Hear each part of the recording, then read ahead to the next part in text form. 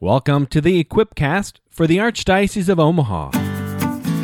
Designed to help leaders to transform their cultures, to embody the pastoral vision, to be one church, encountering Jesus, equipping disciples, and living mercy.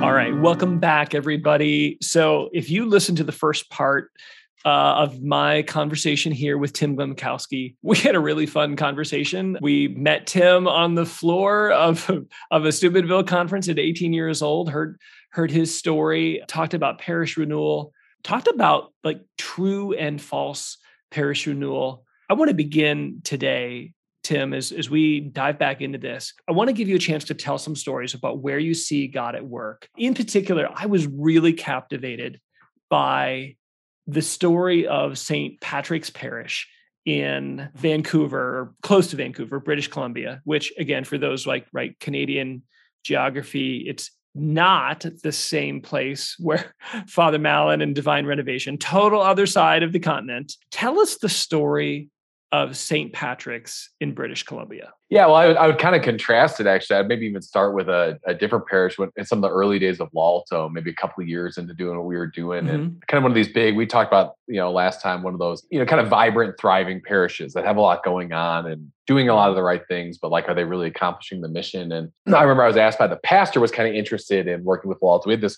We called it a parish partnership. It was like a 9-month kind of accompanying journey just to start forming mindsets for the pastor and his leadership team on how to kind of orient the parish on making disciples and execute on the 4 keys we talk about in the book and stuff. And so the pastor was interested in this and so brought me to talk with the parish council to kind of pitch them, what this partnership was all about and explain some of the details. I answer questions and stuff. And I could tell, it was one of those conversations where I could tell the parish council wasn't very interested. And so it was interesting going into the conversation. I noticed on their website, right at the top of the page, it was we exist in order to make disciples. It was huge, and then I got to the parish for this meeting. It was on the bulletin, we exist to make disciples. And I'm man, maybe these people don't even really need me. But we're having this conversation and I'm kind of recognizing I don't know if really the emphasis is there in the way it should be and all this stuff. So I kind of stopped at one point, maybe got a little bit too, my Irish got up in me or something like that. Cause someone started kind of grilling me and poking at me and all this different stuff. And so I finally said, I put the bulletin on the table and I said, is this your mission statement at the top? They're yeah, we exist to make disciples. I said, if you don't mind me asking, how do you do that? And the question just kind of hung, right? They lingered and maybe 10 seconds go by, literally, we're just sitting there. How do you do that? And they're just kind of looking at each other, looking at down at the table. And then one of them's well, we've got a men's ministry and we do, they watch That Man's You in the basement. And what we got, a few different kind of ideas came out for initiatives that they had or something like that. So we were really with all one of the, I'd say the centerpiece of it was this idea of if the mission of the church is to make disciples, and the church has been very clear about the process whereby that happens. Right. This is abundantly, this isn't we're not hiding anything in terms of this, catechumenal model. You need to know, if there's going to be clarity throughout the organization, if there's going to be alignment throughout the organization, it's you should be able to pull 100 parishioners and say, what's your guys' mission? What do you exist for? We exist to make disciples. And how do you do that? Well, we do this, this, and this, right? What would you do for if someone was in, this part in their spiritual life? If you have any staff person, if someone's here, what would be the next thing you would invite them into? People should just have that kind of clarity. If this is what we exist for, we have to know how we actually do that, right? Yeah. I mean, you can imagine the ridiculousness. It's what do you do? We fry the best chicken in the world. How do you do that? We're not we do tons of stuff, where you we have, we ketchup dispensers and we what? How do you fry that chicken? Yeah. And I think we think, again, it's one of these things we think of it as the Lord just kind of does that. It's of course he does, because he has to participate. That's why he founded a church. So it's we need to know. So that when I found that St. Patrick's in, I think it's Maple Ridge, British Columbia, Julia, Hanley, I met their director of evangelization there, kind of midway through my time working with Lalto. And I was just oh my gosh, this is it. So I don't know if you can put in the show notes or something. I have some PDFs or some images from the book, kind of on there, but it's this perfectly simple. And what I love, so they basically they've articulated this path of discipleship. all the staff knows it. They talk about it all the time. They use it to make decisions. Like they're kind of kind of almost like diligent about like protecting their discipleship pathway as like, this is why we exist as a church. And these are the things we prioritize above all else. But the beauty of theirs too, is it's very principle based. It's not just like the pathway is not just like this program fits here, but it's like, we invite and like, here's initiatives that then like help us achieve this. But those are almost less important than like the principles of like what we're actually trying to accomplish in each step as we walk someone into really fruitful, missionary discipleship in the parish. So I to this day, I would say that's probably my favorite parish discipleship pathway I've ever seen. So break it down, because I know many of our listeners are familiar with the concept of a clear path. But what are those kind of like major, I think you said like the principles, like there might be multiple initiatives that are helping accomplish this, fostering conversion. But what are those principles? What are the things that are happening in each stage of their pathway? Yeah. So, it's pretty simple, right? It's like, there's different like formulations for it. The Aparecida document from the Latin American bishops in 2007 talks about it a certain way. And that's what we would use with law. So like other people talk about it a different way, but it's basically this idea that like, you have to start with some kind of like helping people to get to a place of openness to the possibility, like kind of having their questions answered, building relationships of trust, becoming curious. Like there has to be some kind of pre-evangelization work done. Then there has to be an opportunity to respond to Jesus in faith, right? To actually like encounter the Lord and then make a decision to follow him. Then there has to be some kind of, once you've made that decision to follow Christ, growth in the spiritual life, which is often going to be found in community, right? In relation, Christians grow in circles, right? So you're going to have some kind of, opportunity to, but also growth in intellectual, spiritual, human, even ministerial, pastoral formation, kind of the pillars of formation. And then once you've done that, people have to be equipped and sent out in order to actually bear fruit and bring people back through that pathway. So this is kind of what the church says, right? Like the movements of that process of evangelization. So the idea behind a pathway was always then just, how do you actually have like really clear and simple, articulated, promulgated, strategically focused on kind of decisions that you make about how your parish, what your parish is. It's like, I don't care what you need to do, what you do in order to, preach the gospel and invite people to a relationship with Jesus Christ. You just got to do something, right? You got to build a culture that. Yeah. There's 1,000 ways to preach the gospel. Right. Some are programmatic, some are retreat, some are small group based. But you do have to preach the gospel. Yeah. You do have to call people to conversion. You got to do that. Yeah. Yeah. Tim, just for the sake of clarity, give, again, not that, we're trying to box people in, but give some examples of some of the types of initiatives that they had in each stage. Yeah. So I think really for us, we would start thinking of different like programs and processes, evangelization processes, kind of at that evangelization stage. Up till then, like what you're really trying to do is just build a culture where most of the insiders, quote unquote insiders, have a very like invitational, welcoming kind of, sensibility. So some of the parishes like St. Patrick's in Maple Ridge, like what they do really well is they start with alpha. So it's like if someone comes into the parish and they're going into marriage prep and they're cohabitating with their fiance and they don't have any, they just, grandma wants them to have a sacramental marriage, or, get married in the church. You write an alpha. So that's a place you're going to be welcomed. You're going to experience, you're going to hear the gospel for a first time. But then what they actually invite people to from Alpha is kind of their landing page. They invite people to CCO, Catholic Christian Outreach is kind of the Canadian focus. And they have these really great faith studies. The first of which is Discovery that kind of focuses again on, preaching the gospel, and then does a really good job of kind of inviting conversion. And even they would admit these are small group resources. In small groups. Yeah. So you have these very like leaders who have been through the process and kind of know how to intentionally accompany people through these faith studies to help them grow. And then they really use those faith studies as a key part. But what we always kind of encourage people to do then is, especially as people kind of grow in the faith, to start thinking in terms of, building community, building groups, but also like, you can start folding back in other parish offerings there. There could be catechetical offerings that where people, as people grow in the faith, they're going to want to learn more about the faith, like do things for that, or have, that's when you really need to have a very strong sacramental scaffolding around a disciple's life, where it's like, do you have enough confessions and once you start making a lot of disciples, they're going to want to go to confession. Do you have that? And then for me, The parish, usually, to me, there's not an out-of-the-box program that does this really well. Some of the CCO faith studies, I think, do it really well. But how do you equip and then send missionaries? Yeah. We would work with parishes to do like leadership summits or to do different formation opportunities, to have mentoring opportunities to kind of do that. But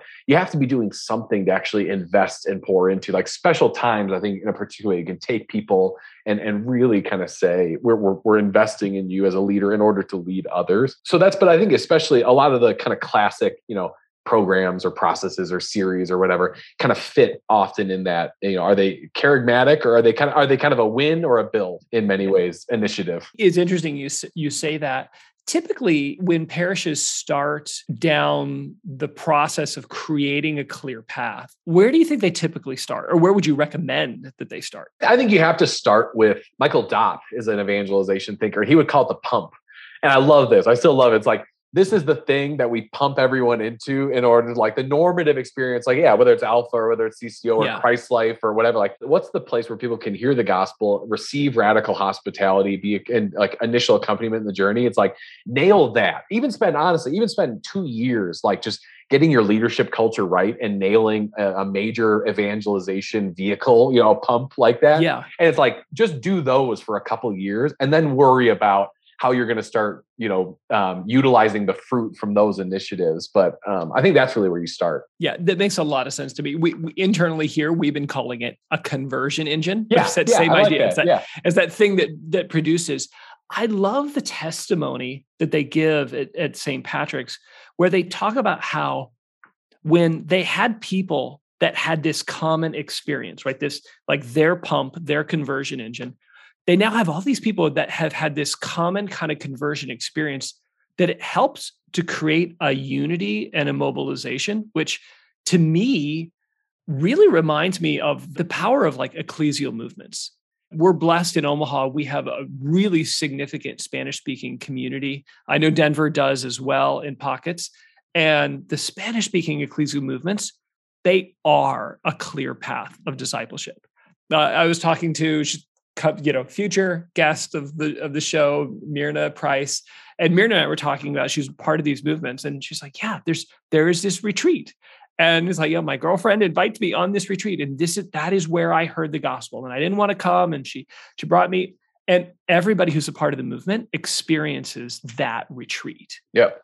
And then from there is formation and accompaniment and community and the rest of the journey. But those things are common. And I think you see it, Focus is kind of a uniquely American English-speaking version, CCO in Canada. But for all of these movements, what you see is a commitment to move people from hostility and suspicion to a point of conversion and entrustment, to build them up in the life of discipleship and then equip them and send them out.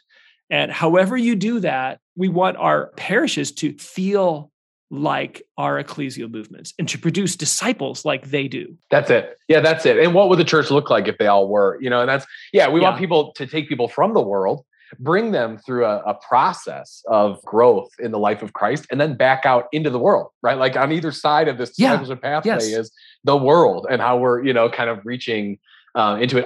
It's exactly that. And I think it has to be clear, and it also has to be simple. Parishes can be sometimes especially bigger ones, like the bigger you get, like it can be sometimes just like throwing stuff at the wall, where it's like we have to keep like the sacramental plate spinning. We have a lot of people who have to receive a lot of sacraments, and that takes a lot of time, energy, effort, right? Like, and then we also, if anything's formational, it's just kind of like, again, almost the way we talked about the liturgy last episode, where it can be kind of this like catch-all, what's just kind of be like going to be the thing that like most people can kind of get something out of. Did they get something out of it? And it's like, well, what do we want them to get out of it? Where did they come into it? Where do we want them to go? What do we want them to do next after this thing? Like, there's so many kind of strategic questions around this discipleship process that often aren't answered in the way we normally do kind of formational experiences in the church. So the idea of a pathway is that by having it be so clear and simple, it allows people to make handoffs between different things and to prioritize different things and to make sure things get enough resources and our leaders aren't burning out because they're trying to do too much. And like, it just puts kind of a radical emphasis and focus on, it brings the mission of the parish to make disciples kind of front and center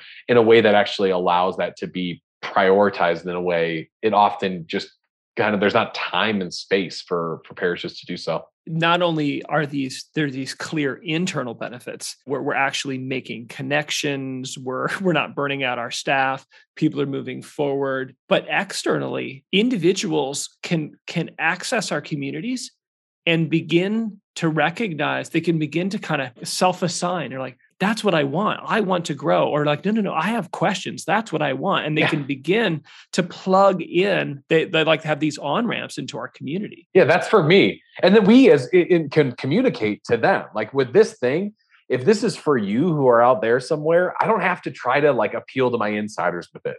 It could just be for you. And conversely, if this kind of prayer experience or whatever, this like, adoration is for my insiders, well, I can talk about it in such a way that it's like, I don't have to really worry about appealing to the world because it's like, this isn't for them. I hope they come and maybe they can get something out of it, like experience something, but it's like everything, even in marketing right now, is all about segmentation and how do you speak to specific audiences with what you're doing instead of communicating so broadly, because people don't want to just be generalized anymore. They want to know, like, where do I fit? Is this for me? And that's what it kind of allows us as a parish to do. That clarity and simplicity is so powerful. But I think there's misconceptions that like a clear path of discipleship means killing every program you have, firing all your volunteers and saying, we're going to do these 4 things. And if you don't like it, go down the road. That's not really what we mean. Talk a little bit like, how do the other ministries and apostolates programs in the parish fit when you have a clear path of discipleship? Yeah, I think it's kind of funny, right? So we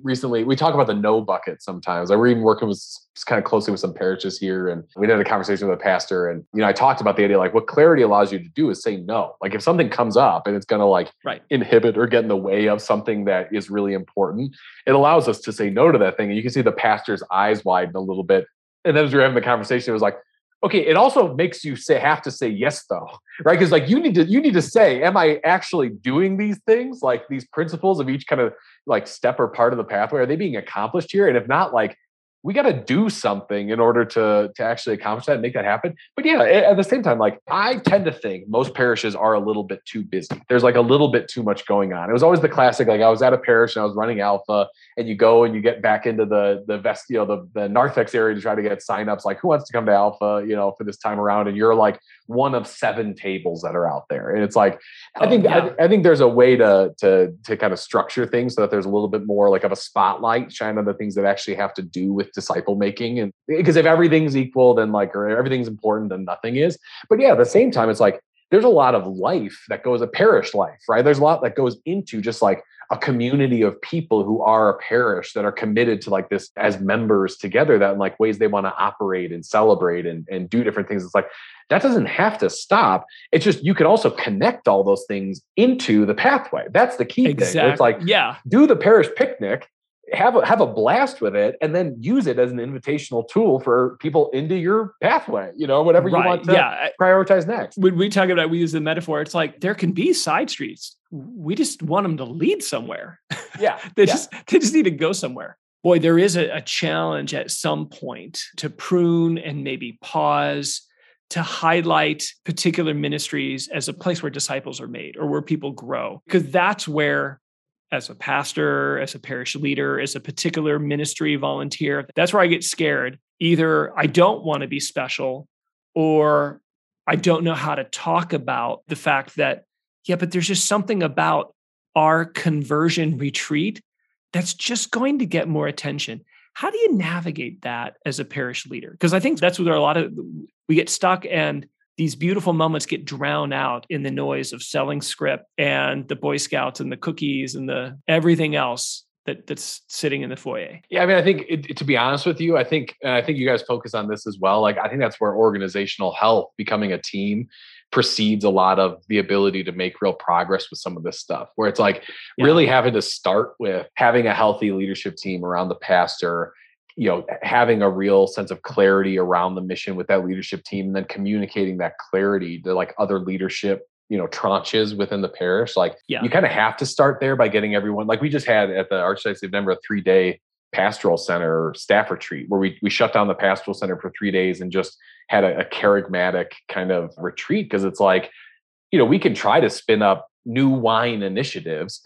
But if we're just trying to like pour it into old wines, it's like it's not going to go anywhere. So I think there is like a degree of, there's a more fundamental issue there sometimes where it's like, if we're as a staff or as a team operating from a place where we're more concerned sometimes about like, is my thing going to perpetuate in the way I want it to? Like, if it's the right thing and it's a good thing and it's bearing fruit in the parish, then there should be enough health in the team to advocate for why that thing still matters. Part of organizational health, why that helps us as parishes, is it allows us to get over politics and minimizes those dynamics so that we can actually like focus on the mission. What happens with us as like church people is like, we're under a ton of pressure all the time. Like it's hard working for parishes. It's hard working for dioceses. And so what happens is we get insecure and we're like, I need to prove that like it's important for me to still be here, that I'm making a difference, that I'm making an impact. And even like to God, we want to show God sometimes like, hey, this is why you called me. This is why. And it's like, hey, you didn't choose me.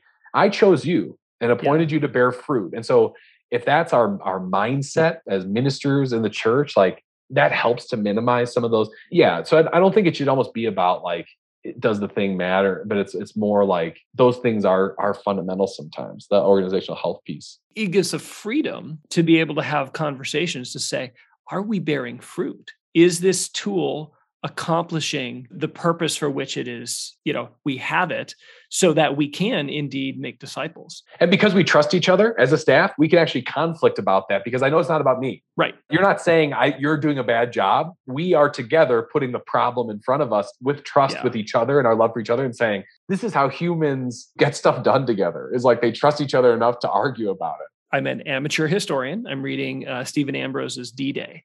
And as he talks through any kind of D-Day, June 6th, 1944, I think. Yeah. As he talks about, like it was not a sure thing. And part of what made the advantage was, unsurprisingly, with a crazy maniacal dictator, the organizational health within the German military command structure was really fractured.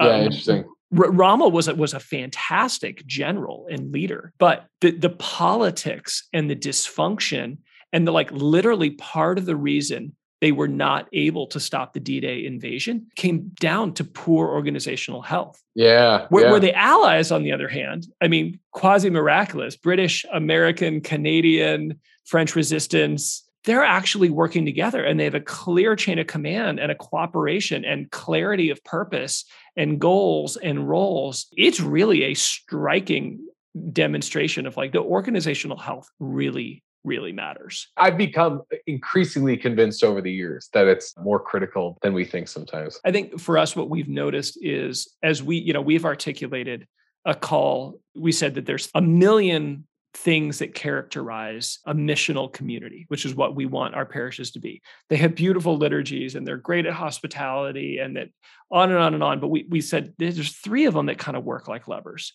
collaborative leadership, a clear path of discipleship, and a culture of generosity, particularly where people are invited to give of themselves. We tend to articulate collaborative leadership first because it's often chronologically first. It's kind of this necessary prerequisite to make progress in the others. But it's the clear path of discipleship that's the heart of it. It's like, the goal is like, how do we make disciples? Yeah. It's just the difficult question of retooling the way we work and finding the initiatives, the collection of initiatives that are right for us and our community to make disciples. That requires a teamwork that usually isn't the starting spot. 100%. Yeah. The church has one mission, and that's to make disciples, to win souls, for who will become saints here and for all eternity, be with God, glorifying him. And so it's, I'm the same way where I've become increasingly convicted about this organizational health piece, but I think you're right, where it's as a means to an end, the end is still the mission. And if we're not doing it in order to make disciples, then I could care less, because we're still, it's like if we're amazing at, using the military analogy, it's we look great in our uniforms and we can march around all day with our, we have the great, we can spin our guns. We love everywhere. Each other.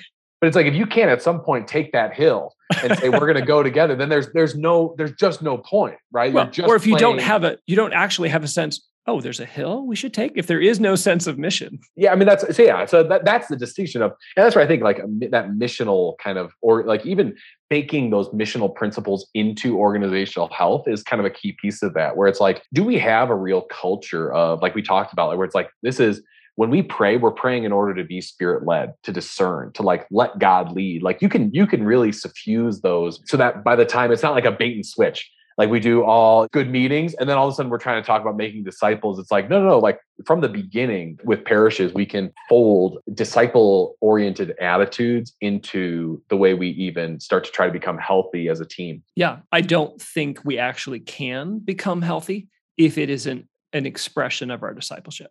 I mean, I was thinking, we had a wonderful talk at a little, Curia retreat here where the staff that work most closely with the Archbishop and, our presenter made the point that like grace, that there's all sorts of things that we should be able to do just because we're human. But we're at a stage now, like we actually need grace to figure out how to pray. We need grace to just be friends. And there's like a lot of ordinary things that have been broken. And organizational health is not something that like, okay, I'm just going to kind of take care of that on my own. And now we're going to invite, like, man, I can't do organizational health without the Holy Spirit and prayer and sacrifice. And because I need to be healed before I can really love people. And that way there's like things I need to grow in. And like, I can't just will myself to being the kind of person that's able to be a really effective and healthy team member. I love that. I think I 100% agree. Like even organizational health is not a merely human enterprise. I think that's really good. As we talk about a clear path, I think what that does is it creates an imagination and I think an awareness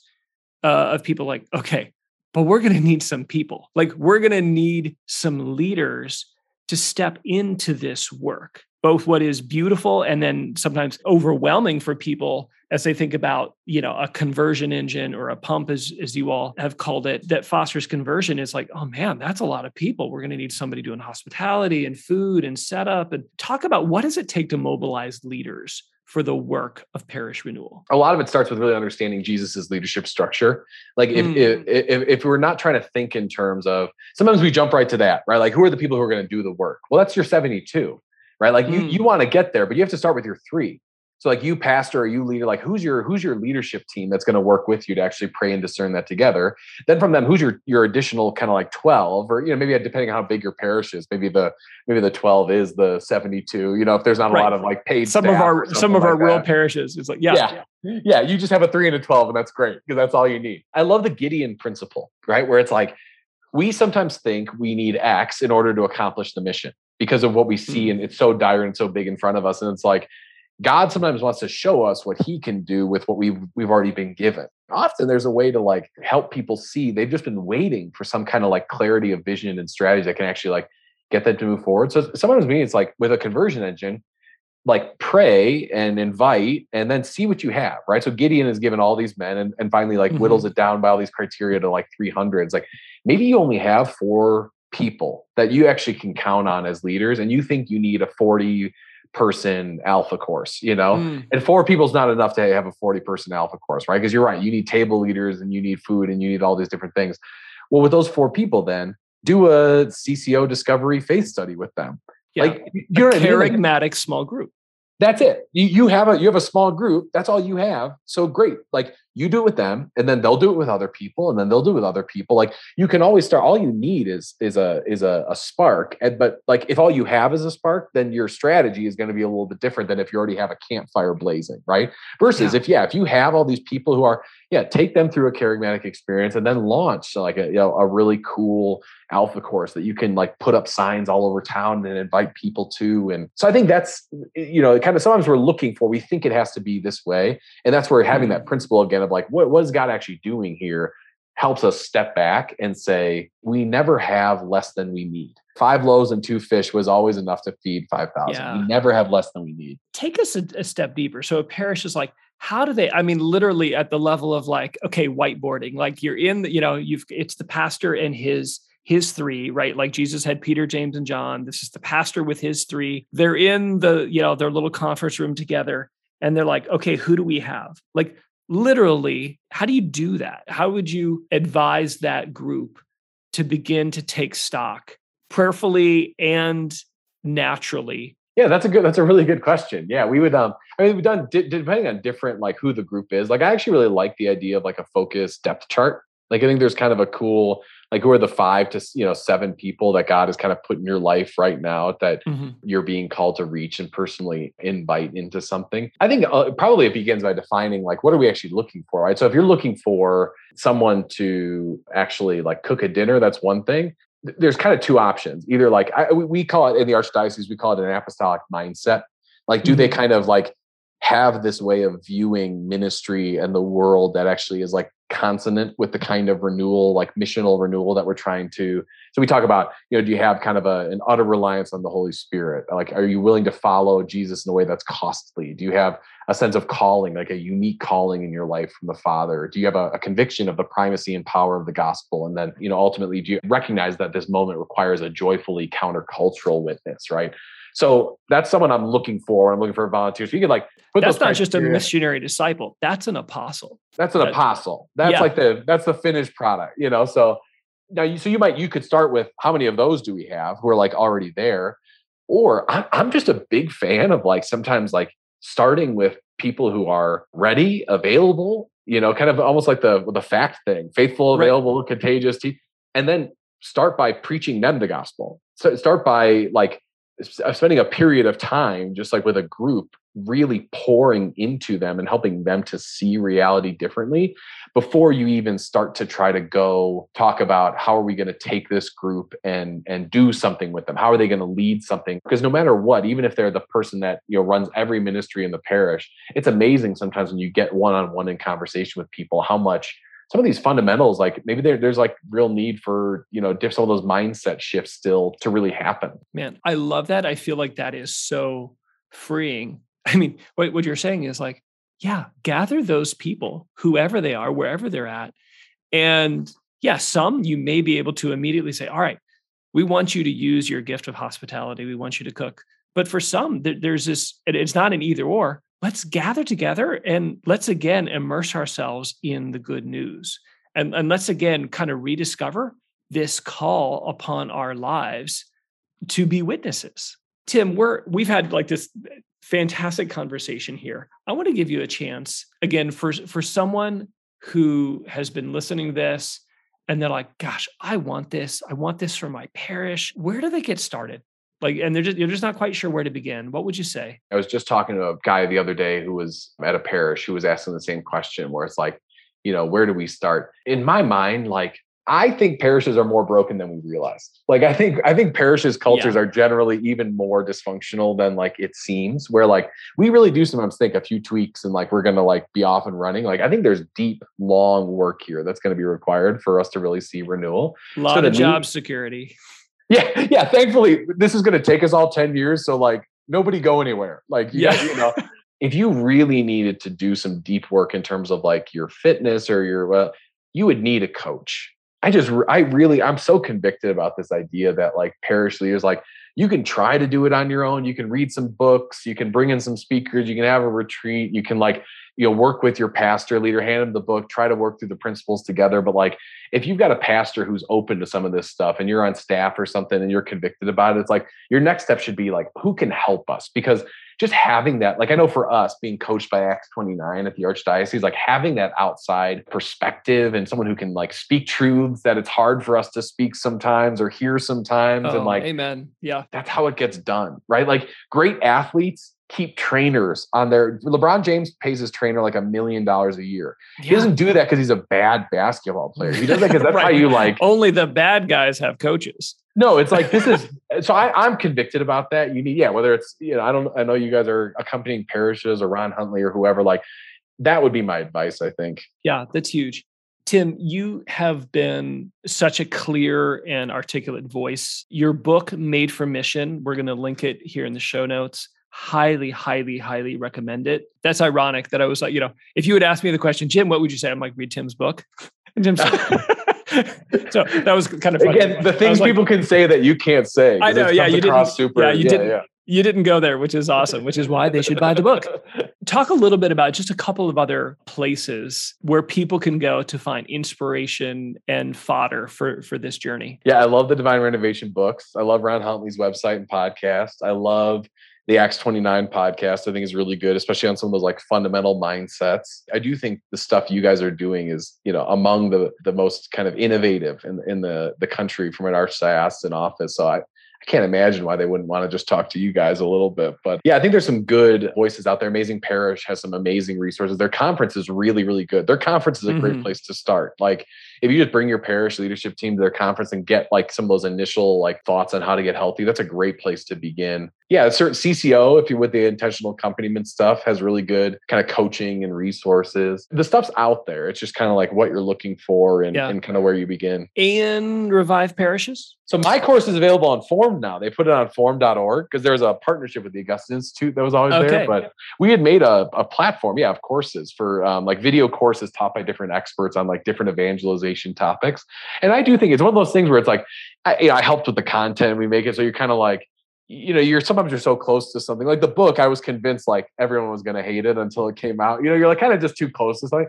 But it's one of those things like I remember recently going back into one of the courses and watching some of the chapters, and I'm like, there's some really good insights here that are like, I'm like taking notes, on, so I think there's some, there's reviveparishes.com. It's a free site now. It's donor funded now. A donor stepped up to just cover it. So there's like 15 courses on there. Yeah. I mean, name drops: Tim Gumkowski, Father Mike Schmitz, Patrick Lencioni, Jillian Stans. Like it's Chris Stefanik on like evangelization and the new evangelist. Yeah. There's some really good, Lisa Brenningmeyer's course on women's ministry is phenomenal. It's like, it's got a lot of like universal, like just like, any ministry should kind of do this if you want to like love people well. And there's a lot of stewardship and development. There's all sorts of great stuff like that. We'll link to that in the show notes too. Tim, thank you. Thank you for what you do. Thank you for you're a gift to the church. I love your voice on these things. You're not just a writer and a speaker. Like you're in the trenches and you are in conference rooms and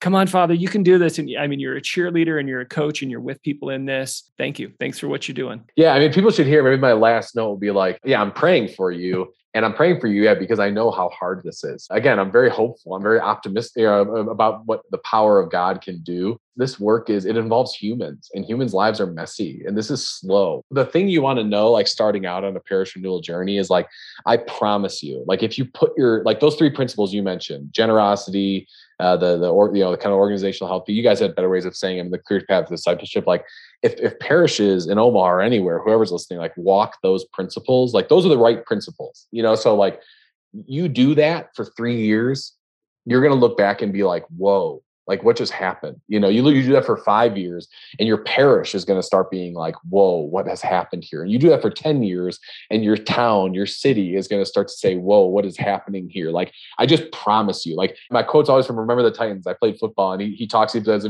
we run 6 plays, right? It's the veer option. It's like Novocaine. It works every time. Like you do the right things and you pray and you are open and you surrender to God and you tell him like, he wants this more than you do. Amen. So like, if you're setting out on a journey right now, like just have confidence that like this stuff actually works. The gospel is not irrelevant. It still satisfies and is the only thing that is ever capable of satisfying every longing of the human heart. And if you devote yourself to that, not only will you be blessed, but an incredible amount of people will have their lives literally changed and saved because of your efforts. So like, that's worth it. It's worth those meetings where you're like, what am I doing? It's worth it. That's awesome. Thank you, Tim. Great word. That's a great note to end on. Folks, if you have enjoyed this conversation, share this episode out with somebody who needs the encouragement, who needs the inspiration and a little bit of an imagination of what this can be. We're on all the major platforms. I mean, if you're listening, you're probably listening on your favorite platform right now. So hit pause and share this out with a couple friends who could use the encouragement. Thanks, everybody.